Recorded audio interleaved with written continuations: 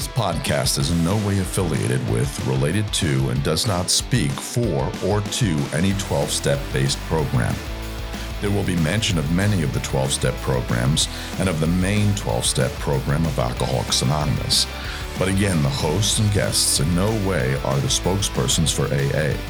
The views and opinions expressed are solely those of the guests and hosts.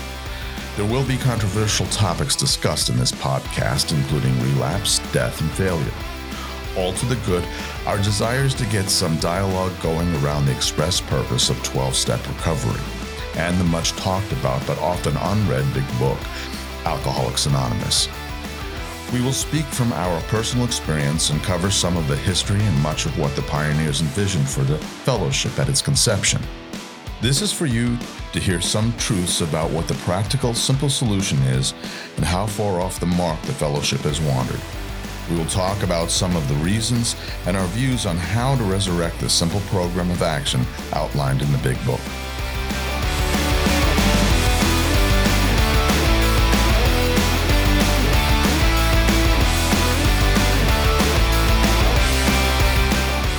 Okay, welcome to episode 2 of Recovered Podcast. My name's Ski. I'm Jambo. And we're going to talk about what's going on in these AA meetings that we're going to. Where's this message getting watered down? Yeah, absolutely. Where has it gone since the early days when their success rate was relatively high in comparison to what we hear nowadays of maybe a 5% at best success rate in Alcoholics Anonymous, when in the 1955 edition of the big book, it was 75%. Yeah. What's happened? Where have we gone? We've gone a long way astray, I do believe. Yeah. I wanted to read this passage from the big book just to get started, just to qualify some folks who may be coming to us for the first time. Mm-hmm. For those who are unable to drink moderately, the question is how to stop altogether. We are assuming, of course, that the reader desires to stop. Whether such a person can quit upon a non-spiritual basis depends upon the extent to which he has already lost the power to choose whether he will drink or not. Many of us felt that we had plenty of character. There was a tremendous urge to cease forever, yet we found it impossible. This is the baffling feature of alcoholism as we know it, this utter inability to leave it alone, no matter how great the necessity or wish. And I am definitely of that variety of person. Right. The real alcoholic. That's what the book was written to. The real alcoholic. We're not talking to the moderate drinker or the heavy drinker for that matter. The moderate drinker can cease altogether. Doesn't care whether he takes it or leaves it alone. No problem for him. The heavy drinker being the one who is able to moderate or put it down altogether, but may have a little difficulty in doing so. But once he's done so, carries on with his life and his life is fine. Never has to drink again. Doesn't Right. have a care about it. His life gets better as soon as he stops drinking. But what is Alcoholics Anonymous? Who does Alcoholics Anonymous really serve? Who were they looking to serve? I love this book because at first it says, at first we dealt with low bottom cases only, Right. which is the person who, that's me. That's absolutely me. I could not stop drinking. 25-year-long drinking career and damaged my body beyond repair. Miraculously, I'm still alive and somewhat healthy. Right. After doing, a little bit of the spiritual work. Following some simple suggestions, right? Precisely. Yeah. But I think that they were actually driving to the hopeless alcoholic, the person to which that passage I just read could understand. Absolutely. Yeah. And unfortunately, I'm beginning to experience a lot of maybe not hopeless, heavy problem drinkers in meetings, hearing their messages about putting the plug in the jug or, you just don't drink no matter what. Right. And I'm a fellow who will just drink no matter what. Right. And thank God, something happened. I was blessed by this opportunity to get sober. Right. I finally took it and meant business when that day came.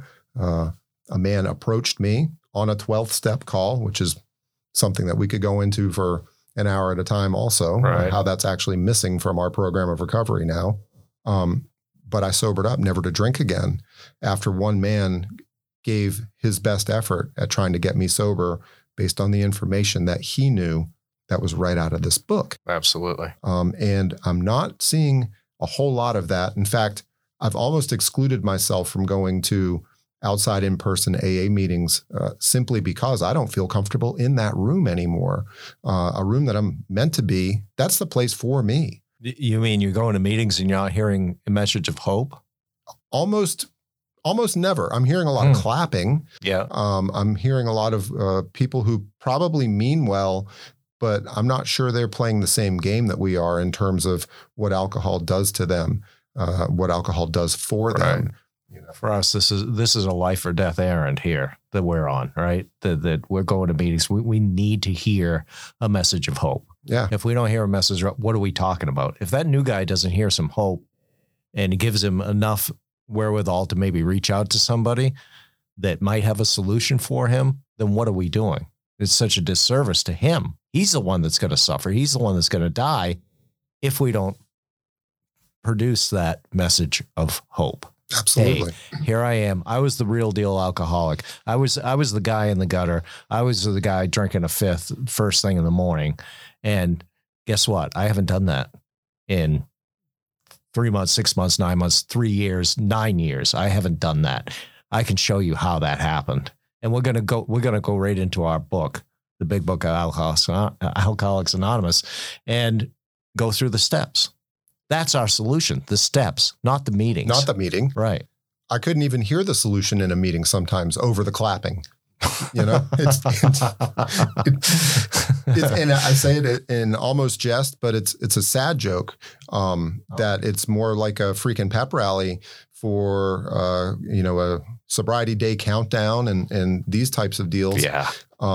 That's a great point. You know, we are the only people who want a round of fucking applause for staying sober, which is going to save our life and probably make the planet better. Absolutely. Give me a round of applause. Please. I'm saving my own life, but I need some accolades for that. Truly. It's embarrassing almost. And some of these meetings I just won't attend. Most of these meetings I just won't attend. Right. I've been getting a lot of great spiritual ideas and recovery information through podcasts, through independent study. I've even gone to some Zoom meetings that were dynamite because I realized that there are sober members of alcoholics now, and I hate to use the word hiding out, but they're hiding out in Zoom land because that's the place where they've created the fellowship that they crave, that it talks about on page 164. Fellowship with a solution. With a solution. Right. Talking about the solution, not afraid to talk about the solution that we might offend somebody or,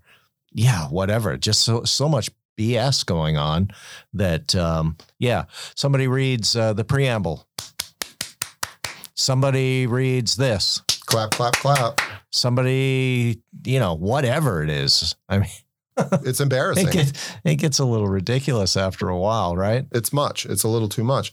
And they spend, 15 minutes doing these types of things when you literally can just roll right in, maybe put a proper speaker, at the podium who's got a message of hope, right? Who's got a message that says, I was once sick and now I'm well, and here's what I've done. Yeah. If we go back to the early days, right? They didn't have, that's all they had was speaker meetings. You had one guy get up and give his talk, which was inspirational. And again, carried a message of hope to the new guy. And that was it. And then you broke. And then after the meeting was some fellowship. Usually got together and maybe went for coffee, drank a lot. They drank a lot of coffee and had some sweets or whatever the case may be. But that was it. You had the one guy speak for an hour, end of story. And then you could get together with other people and fellowship. Yeah, absolutely. Yeah. And now kind of what I'm seeing since I arrived in the Northeast, and it's not only in my general area, but an area hundreds of miles around where I'm currently located, is these speaker/discussion meetings where they throw a guy up there or maybe a couple of folks up there to share their experience.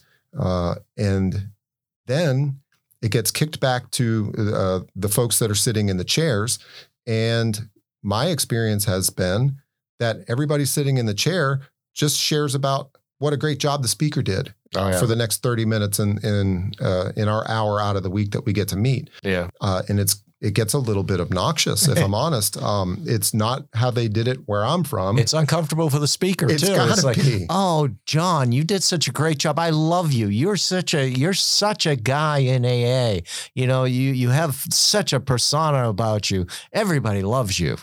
What's that doing to the guy that just spoke? It's got to be embarrassing. Or the contradiction to what he just shared. Maybe he shared a great message of hope and somebody's like, well, that's not my experience. You know, for me, John, and he's talking directly at the guy like, you're wrong. I'm right. This is how I do it. You do it wrong. You can't do what you said, blah, blah, blah. Sure. So it's either way. You're either building the guy up or you're tearing him down. What is that? It's not, to me, it's not a AA meeting that I want to go to. Yeah. If that's the type of meeting that I'm forced to go to, I prefer not. I'll find my recovery elsewhere. Yeah, but how are you going to get sober if you don't go to these meetings? Well, there's 164 pages in a book that can show me precisely how to do it. Oh, you got to be kidding me. Yeah, absolutely. Because I really thought it was the meetings that kept us sober. It is not the meetings, Jambo. It is not the meetings. Meeting makers make it. They make what? They make a lot of coffee. They make a lot of meetings is what they make, right? They do. They probably make, I won't even go there. I was a meeting maker for 7 years. I ended up getting... I had to drink. I couldn't do it anymore. Yeah, and I did it for a good portion of my earliest years in recovery. Thank God I did know that there was a book included in the program. That is one thing. They were all around the room. Nobody really cracked into them too much. Right. But to the credit of those groups, there were book studies. I was not going to them. Right. I was never directed to them. Well, I take that back. There were two gentlemen who I hated. I couldn't stand these two guys, Richard and Jay. Had a resentment going on? I couldn't stand them. You should have taken that to a meeting. Yeah, exactly. Call my non-existent sponsor, you know? But these two guys were literally kind of hammering the book. This fella, Charlie, was doing a book study in his basement with his sponsee family. Right. I went one time. I was like, man, these guys are dorks, dude. I can't stand this. But I have no interest in this. Yeah. But the absolute truth was that, you know, they didn't have coffee. They didn't have girls. You know, and that's why I went to AA. And I'm starting to see that's why a lot of guys will go to an AA meeting or 2 or 3 a day.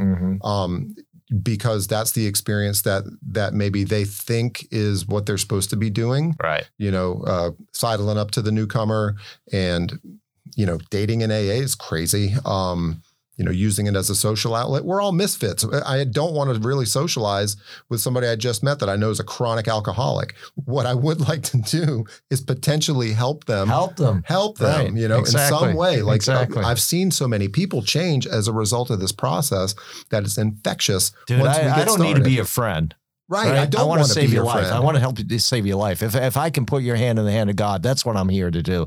Other than that, man, we don't have to be friends at all. You don't even have to like me. Yeah. But I've got a message that will save your ass if you're willing to listen to it. Yeah. If you're willing to do a few simple things, we can recover from this thing. Absolutely. That should be the message. That's the crux of this whole thing is that somebody else has a message that will save my life. And I need that.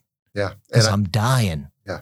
Right. And what I'm actually seeing is like these cliques of folks that they all know one another. Maybe they all went to the same goofy treatment center together. And, you know, and I've seen that quite frequently. You know, the folks that are in treatment together, they hang together.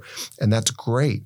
If they are there for recovery, you know, that might actually work because 1 or 2 of those guys will get the message. You know, and I think that's a beautiful thing to pass it on, you know, to pass it on with my contemporaries, people that I'm of the same age or the same ilk of, you know, people can relate to me. Some will never relate to me, but that's the reason why I extend my hand as much as I can, you know, and that's how this is built. Right. You know, I always go back to that 164 where it talks about let him show you how to create the fellowship you crave. Right. You know, and so I tend to, in my prayer life, ask God to put me in contact with folks that I can help. Right. That's the basics of it. Right. You know? And the fellowship I crave is not necessarily with everybody in here. The fellowship I crave is with the new guy so I can show him what fellowship really looks like, what friendship.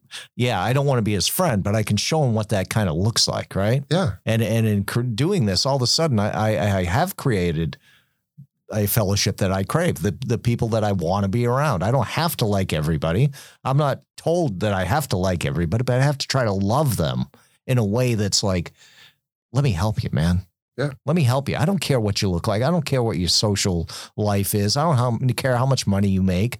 If you want the solution, we've got it. It's contained in our big book, and let's crack that thing open immediately and get to work in the solution. It's not contained in a sober bowling alley? Well, that's. Or softball? Those are, again, nothing wrong with that stuff. Nothing wrong with that. It's all fun. We need to have fun. We like to do things that we like to do. If it's softball, if it's golfing, if it's whatever it is, that's cool. Hang out with people that like to do that. But that's not recovery. That's just part of the fellowship. Exactly. And it shows us that we can have fun once we get sober. There are fun things to do. You like fishing. I like golfing. I mean, I love that stuff because it gives me an outlet. It gets me out of, I can't do this stuff 24 hours a day. I'll go crazy. So, when I have time away from this, I spend it with my wife. I spend it on the golf course. I spend it wherever, having fun, living life. This program has given me a life. I didn't have one before this. Do you mean you don't have to wait till midnight and say the day was a successful one? And you're not waiting for your next meeting, hoping against just hope? Hanging on in my chair. You're actually able to go to the golf course and not drink a beer? Yeah, I know. It seems really like impossible, but I haven't. Yeah, I just don't. Right. I don't think about drinking at all. I'm recovered. I've never drank a beer while fishing, nor have I ever wanted to. Right. It's crazy. Yeah. We do these things and we find out we can actually do them without drinking, maybe even go to a ball game without drinking, maybe do anything. And it's not even a thought. How does that happen? Because there's a solution. It happens through the steps. Yeah. It doesn't happen going to meetings. No. I could go to 5 meetings a day and be just as sick as I was that morning when I started out on my 5-meeting journey. Mm-hmm. If not sicker, to be honest with you. So one of the things that I notice is absent in the meetings that I've been to lately, over the last 3 years, I'll say, is the moment that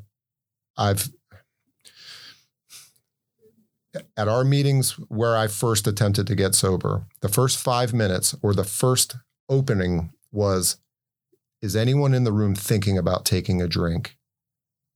And then everyone silences. And generally nobody shares. Mm-hmm. Probably 1 or 3% of the time, somebody will say, I'm XYZ alcoholic, and yeah, I'm thinking about taking a drink. Yeah. That gets the meeting right off on the right foot. It tends to put it right there. Alcoholism, let's talk about it. Let's talk about how we overcome it. Yeah. And to a single meeting ever that I've been to, there's always a time for a burning desire, mm-hmm. which also means I'm thinking about drinking, right, or maybe harming myself, or whatever the case may be.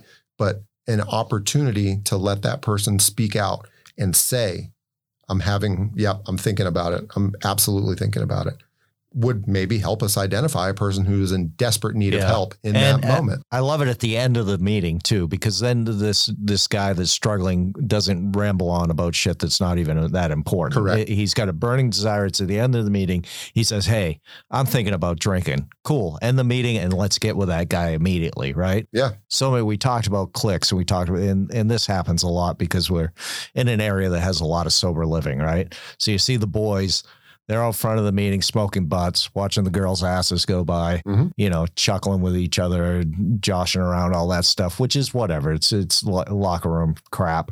Instead of being in the meeting early, looking for the new guy that's staring at his shoes, right? Yep. They're out front smoking. They miss the whole point. I used to try to drive that home so hard to these guys, is that our job is to be there looking for the new guy. Never mind hanging with your buddies. You can do that anytime. Mm-hmm. Don't go to a meeting and do that. Yep. Get in there, look for the guy staring at his shoes, and get over there and say, hey, man, how you doing? You want a cup of coffee? That's the stuff that we've got to get back to. Yeah, because that's our job. That's the only job we have. Yeah, and if we're going to be an actual AA member in good standing, right, carrying the message is part of our primary purpose. One right. is I need to stay sober.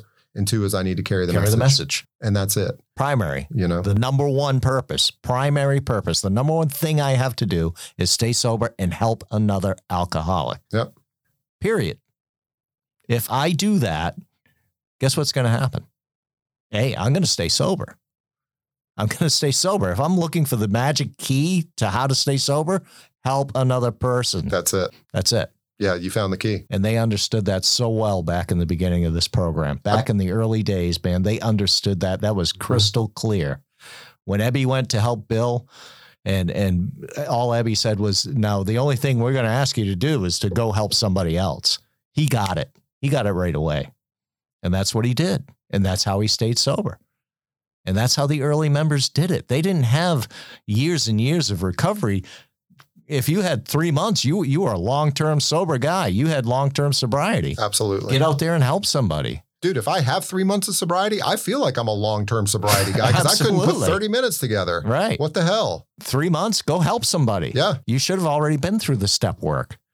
And now go take that message and go help the new guy. Absolutely. And I think guys can do it from day one or day three, even provided they understand that their lives depend on it. I've run into a few guys lately who absolutely understand their lives depend on carrying this message. Again, it's life or death. And it's been a pleasure to work with guys that they understand, yes, I'm desperate and I need some help. And in this moment, this is a chance to do this, and it's refreshing. It is absolutely refreshing to come across a new fella. And I don't come across those guys unless I'm seeking them out. Right. I never get to meet a man if I don't go up and shake his hand. Right. So what am I doing? I'm sitting there on my phone in the back row, texting with my buddy, sending some stupid recovery meme to somebody. It's counterproductive too. So, I'm partly to blame. Absolutely. Will I amend the behavior? Absolutely. Do I try on a daily basis? Yep, I do. Now I arrive early. I shake the hands, and typically, I try to meet the people. Yeah, absolutely. Typically, the only time I look at my phone is to see if this guy's ever going to shut the F up. You know what I mean? Yeah. How much time we got left in this meeting? I can't wait till this friggin' thing's over. Sure. Like some folks are probably thinking about this podcast, right? We hope so. Yeah, we hope so. At least we got their attention. They can turn it off anytime, but that's, yeah. So, wow. Yep. A lot of stuff there. A lot of truths. And I know a ton of people don't want to hear that. Yeah. They don't want to hear it. They love their meetings. They love to go in first thing in the morning, share how their morning went, what they had for breakfast, whether the cat went out or not. Then they'll be back at noon to tell you the same thing we'll as get to how it was at the update, office. Updated on how, the copy guy couldn't fix the copier or whatever the case may be. Sure. And then they'll be at the night meeting to tell us the rest of the story of the day. It was a good day. Yeah. And I'm going to make it till midnight. I know that I am. Oh, it's wonderful. Yeah. Yeah. I had a great day. Thank you so much for sharing all that hope. What a nightmare. What an absolute nightmare. If my life depended on that type of stuff, and my sobriety depended on that type of stuff, I think I would drink. I would have to drink. I do not think I could make it, because I would not be happy about my sobriety. The book tells me the man's going to drink again presently. That means right about now, this dude's going to drink again because he's not happy about his sobriety. Right. And that's me. He talks about the boy whistling in the dark, says, don't miss it at all. He'd give anything to take a few drinks and get away with it. I was that guy. Before I actually got sober and happy about the fact, I was that guy. I was dying to use and drink in the way that I wanted to. Absolutely. Just as long as nobody found out and my consequences were somewhere in the range that I could manage. Yeah. And that bar was getting lower and lower every single time that I went back out. Yeah. And I'm happy to report that this book and some very well-informed real alcoholics have made it very apparent to me that you can live life happily, productively, probably better than you've ever felt before. And all you have to do is what the book says, follow a few simple rules. That's it. And I absolutely follow them on my best day, not perfectly. Right. I am so imperfect at how I follow the rules, and the results and benefits that I've been given from that minimal effort really are beyond my imagination. It's unbelievable. I am overcompensated, completely overcompensated. And I think God makes that possible. I truly do. He leaves a lot of room for his kids, because he knows that we're human, and we're going to goof it up. We're going to screw it up, but that's okay. It does say it's okay. It's okay, man. We just keep on marching, and we're learning as we go, and we'll make mistakes. Absolutely. There's no one in here who hasn't made a million mistakes, and I'm one of them. I've made every mistake, right? The thing that we talk about, just don't drink no matter what. That's a tough one because you go, you know what? I drank no matter what. Yeah, it was hard for me to drink just no matter what. But I'll tell you, even through all of the trials that I've had, the only mistake I haven't made is I didn't pick up the drink. Whatever was going on, it was, whether it was the diagnosis of cancer, whether it was this, whether it was that, whatever was going on, I didn't pick up the drink. Right. So I could keep marching forward, and it got inevitably, it got better. Yeah. Even again, page 164, it describes our walk as a trudge. Right. It's a walk with purpose. Right. And if I keep my primary purpose in mind, which is to stay sober. Right. And help another. Right. But at the bare minimum, to stay sober. Right. It is going to improve. My walk is going to remain the same, steady down this path. Yeah. And I believe, I'm a man that believes this path gets narrower the longer that I'm on it. Absolutely. Because my behavior needs to constantly improve. Absolutely. Or I'm going to fall back into lethargy and sadness and isolation and every other thing that's part and parcel with me, what leads up to a relapse. What leads to it is exactly what it talks about in the 10th step, right? And again, we don't know this if we don't open our book and actually read it, is that to rest on our laurels, right? Our accomplishments of yesterday. So yeah, I helped that guy last week. I don't really need to do that anymore. I prayed yesterday. I don't need to pray today, right? We're resting on our laurels. He says, we're headed for trouble if we do. For alcohol is a subtle foe. It's a subtle foe. It's a subtle foe. I thought about the last time I heard a 5th step, and I remember now, it was over 2 months ago.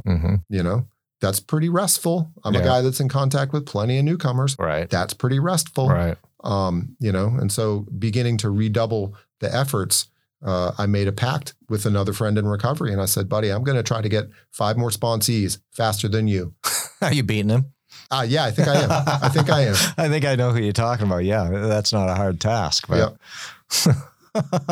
we shall find out. Yeah, no, it's good. It's good. We should push ourselves to do more. Push ourselves to do more. We can always do more. I felt convicted for a moment, and you know what? I'm just going to stick with it. Right. And it seems to be working out. Right. Guess who stayed sober? Yeah, absolutely. Me. Absolutely. And isn't that that's the trick, man? If I can think of others, I'm not thinking of me. So I want to think of others as often as possible, because if I'm not, I'm always thinking about me. Yeah. If I'm not thinking about you, I'm definitely thinking about me. I'm not sure what you just said. I was thinking about myself. See, there we go. Exactly. Yeah. Here's a suggestion about this speaker discussion meeting format. Okay. All right. So nothing says that people can't start new meetings, right? So if I was such a holy roller as I am about making a meeting format that made sense, why wouldn't I start a new meeting? You could. Yeah, I can. Absolutely. And maybe I should. Maybe I should just shut up and start a new meeting. That would probably be part of a solution. Well, that's what precipitated a new meeting that's in our area that's turning out to be a pretty good meeting. A 1-hour speaker meeting, right? With 100 people in the room. 1-hour speaker meeting. Yeah. Absolutely. I cut my teeth on 1-hour speaker meetings. Yeah. I mean, my first home group that I really belonged to, I mean, I called a lot of them my home groups, but never showed up to them. But the one that I made my home group and actually showed up at was a 1-hour speaker meeting. It was the most phenomenal meeting. We had speakers from all over New England, all over the country, basically come to our meeting and speak. And then we would reciprocate and go down and speak at their meeting. It was the most fun I've ever had in AA. Yeah. And we're kind of trying to replicate that now. Yeah. And I think it's working. I think it is too. It's an energizing place to be. Absolutely. It's an awful lot of fun. But then what if I'm looking for more? What if I'm looking for a book study? What if I'm looking for, heaven forbid, an open discussion meeting? Right? Why would you be looking for an open discussion meeting? There's enough of those around. I have a feeling if it was couched in the right way with the right recovered folks in it, we could have a great discussion, and then let the newcomers trickle in, help qualify them. Maybe it wouldn't be an open, maybe it would be a closed discussion. Well, what would that even mean? Closed? It means that it's for alcoholics only. What are you talking about? No. Yeah, literally. You can't do that. Sure you can. What about the drug addicts? I think if they could qualify an alcoholism experience and understand they're suffering from a spiritual malady called alcoholism and say, I'm XYZ alcoholic, I think they could be welcome. Okay. I absolutely do. So as long as they have some history of alcoholism, and they're not straight up drug addict, then they can go to a closed AA meeting. meeting. Yeah. Yeah, absolutely. If they're seeking recovery from alcoholism, it absolutely describes it in our third tradition. You don't have that handy, do you? I absolutely do, because I have a book with me that's got the traditions in it. Read the long form of that third tradition. I love that because it does say, kind of gets right down to it. Yeah, it's not the short form that says the only requirement for membership is a desire to stop drinking. It goes a little further than that. That's the watery form. Right. Our membership, tradition 3, our membership ought to include all who suffer from alcoholism. Hence, we may refuse none who wish to recover. Okay. Nor ought AA membership ever depend upon money or conformity. Any 2 or 3 alcoholics gathered together for sobriety may call themselves an AA group, provided that as a group, they have no other affiliation. Correct. So this one's pretty fun, and it actually leaves a little bit of room for interpretation, though I know that's not supposed to. Hence, we may refuse none who wish to recover. Our membership ought to include all who suffer from alcoholism.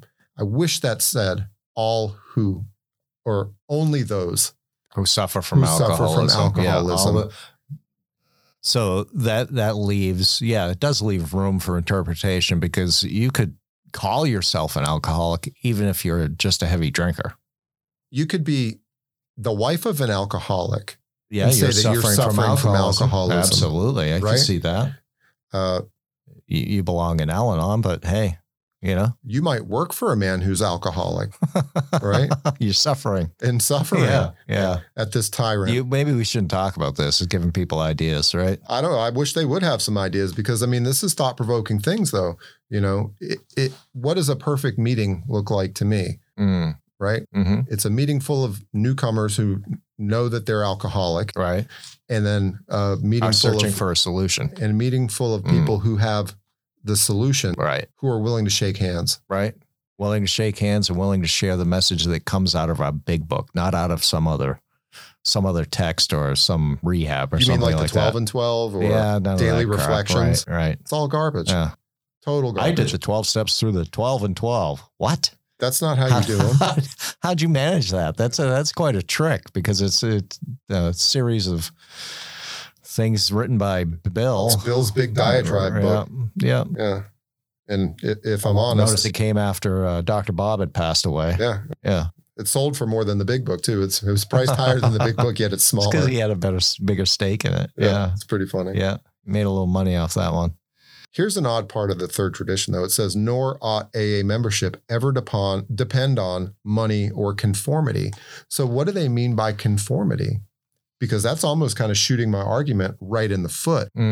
If I need you to conform to what an alcoholic is, well, it says that your membership not depend on that. Well, if you're an alcoholic, you're not conforming. You're already an alcoholic. So you're not conforming to being an alcoholic. You already are an alcoholic. What if you're a drug addict who wants to hang out in AA? Are you conforming for the sake that you need a place to recover? I think that could happen a lot. It happens a lot. It happens a lot, right? For want of a better program. They'll call themselves an alcoholic when they're not. They may be a heroin addict, and they really belong in NA or DAA or someplace like that. Heroin Anonymous. Or whatever it is. That's where they really belong, but they show up in our halls. Mm-hmm. And we treat them kindly because we want to help them. We know these guys aren't going to need help. They're going to die. There's no question. But the beautiful things to do would be to give them the solution to their spiritual malady, and then say, "Hey, guess where you belong? Over here.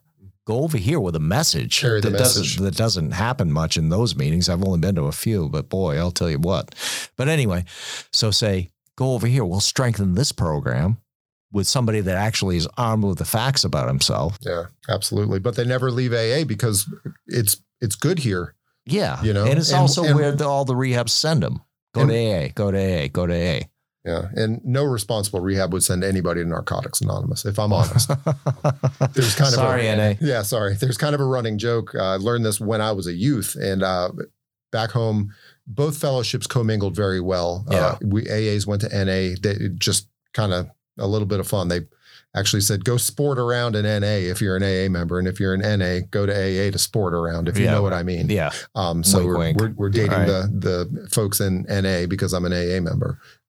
But one of the inside jokes was, well, if you ever are relapsed in a town that you don't know, go to an NA meeting and you'll have no problem finding exactly what you're looking for. Oh my. You know? Oh, and if I'm relapsed, horrible. I'm not looking for a message of recovery, unfortunately. But again, if people that struggled with narcotics had a message of hope, a message that solved their spiritual malady, took that message to those meetings, then those meetings would be strengthened. Mm-hmm.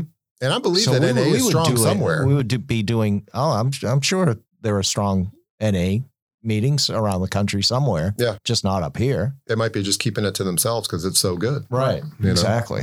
I've got one. Okay, go ahead. So how does a heavy drinker, non-alcoholic, find his way to AA? Because that's what our rooms are starting to look and smell like a little bit, is a heavy drinking person who gets sentenced, if you will, to AA. Yeah. Well, that's one way how he gets there is from the judge a talks. DUI. Right, a judge says, go get your paper signed, go do 90 meetings in 90 days or 3 meetings a month or whatever the heck they say. And he may be an alcoholic, but he doesn't have any desire to be there. He's only coming to satisfy the court. Potentially. He doesn't have a desire to be there. Then you do get the heavy drinkers who show up and are able to put the drink down, right? And all they really have to do is go to meetings. They don't even have to do that, but they show up at the meetings because they find the fellowship that they crave is there. So they have some fellowship. So they show up at meetings. So their message becomes, just go to meetings. Yeah. All you need to do is go to meetings. Your ass falls off, take it to a meeting, right? This kind of language, this kind of talk. And for someone that's a real alcoholic that this book was written for, that will kill somebody like me. Likely to harm them pretty solid. Right. It's pretty funny because if I was trying to differentiate a heavy drinker from an alcoholic based on their drinking stories, I couldn't tell them apart. They look the same. I absolutely couldn't tell them apart. To the casual apart. observer, they look absolutely the same. Even a person who's doing a little bit more digging, they sometimes look very much the same because the language in AA is pervasive and you kind of need to learn the language in order to feel at home. It's what we do. We're very much, it's part of the social structure. You want to sound right, look right, appear right. If you're in a room with other folks, you're going to learn the language and kind of do what they do. Absolutely. They know the prayers. They know when to clap. Oh my God. They know how to, offer the chips, does anything that you clap, right? Yeah, exactly. Just wait for a pause. There'll be some clapping. Yeah. So how do we differentiate them? Well, again, I got to go up and talk to these fellas. I literally have to go shake their hand, find out a little bit more about them. What do? Hey, how you doing? Where are you at in the steps? You looking for a sponsor or, get real pointed about it. I'm not sure I understood what you had to see, what you shared about. Could you explain that a little bit more to me? X, Y, and Z, Now what do? I've kind of started to use my own judgment, which is the first thing that comes back when an alcoholic sobers up is his judgment, Then I start to judge this guy out of AA. What do? I'm in a quandary now. Well, you have several questions that the big book gives us that you can ask, right? And if you don't think, the guy coming in isn't sure what he is, just go try some controlled drinking. What about the guy that's been there a long time? Is it my right to kick his ass out of my home group? Sometimes I wish I could. Well, yeah, I know you. I know that's the problem is that this third tradition lets him stay. All you have to have is a desire to stop drinking. No, it says. Oh, you're reading the long form. It says okay, our membership ought to include all who suffer from alcoholism. I'm sorry. Sorry, Jambo. I was doing the window shades. Yeah. So it does go a little more. But again, who's to? But then it says in the very next stupid sentence, "Hey, wait, hence we may refuse none who wish to recover." Right. Well, if you don't have alcoholism, what the hell are you recovering from? A lack of friends? Yeah. That's a good one. Low caffeine intake. I know a handful of guys that are there just because. Yeah. It's a place to land and have some friends. Yeah, Or think you have some friends. I like to bowl sober. I mean, that's a big lack in my life. Right. You know, oh, I better get over there. Right. But if you're the heavy drinker, you can put it down and then go about your life. That's what you should be doing. You don't belong in AA. Exactly. If you're the heavy drinker, put the drink down, go about your life. Your life will get better. You don't belong in AA. So who has a voice to tell this person that? I don't think anybody does. I don't think people do, is what I'm saying. I'm sure that people don't. I think we have a right to. I think we do. I think you're going to be probably hung on a cross or something if you do, because you're going to be chastised by everybody. You can't do that. You're so mean. How could you say that to that person? How could you do that? You help them find the truth. Well, I mean, you're saving them literally 7 hours a week, or if they're a real meeting maker, 14 hours a week that they could go be productive and do some other things with. And they probably need to. They'd probably be happier if they just got on with their lives. Oh, maybe they're looking for an alcoholic husband or wife. Yeah, and that could be too. What a place to find your spouse. Go shopping around. Yeah. You know, but like knowing what I know about alcoholism and folks that have it. Yeah. No, man, that ain't where I'm looking. No. You know? No. All right. So I think we've beaten that horse enough for one day. So maybe we'll beat that horse again another day, but we'll be back with another episode at some time in the near future. So we just thank you for tuning in to us. And I would like to make a quick disclaimer that these opinions are absolutely mine and Jambo's opinions only, that have nothing to do with AA, the Big Book, or anyone, their home group or higher power at large.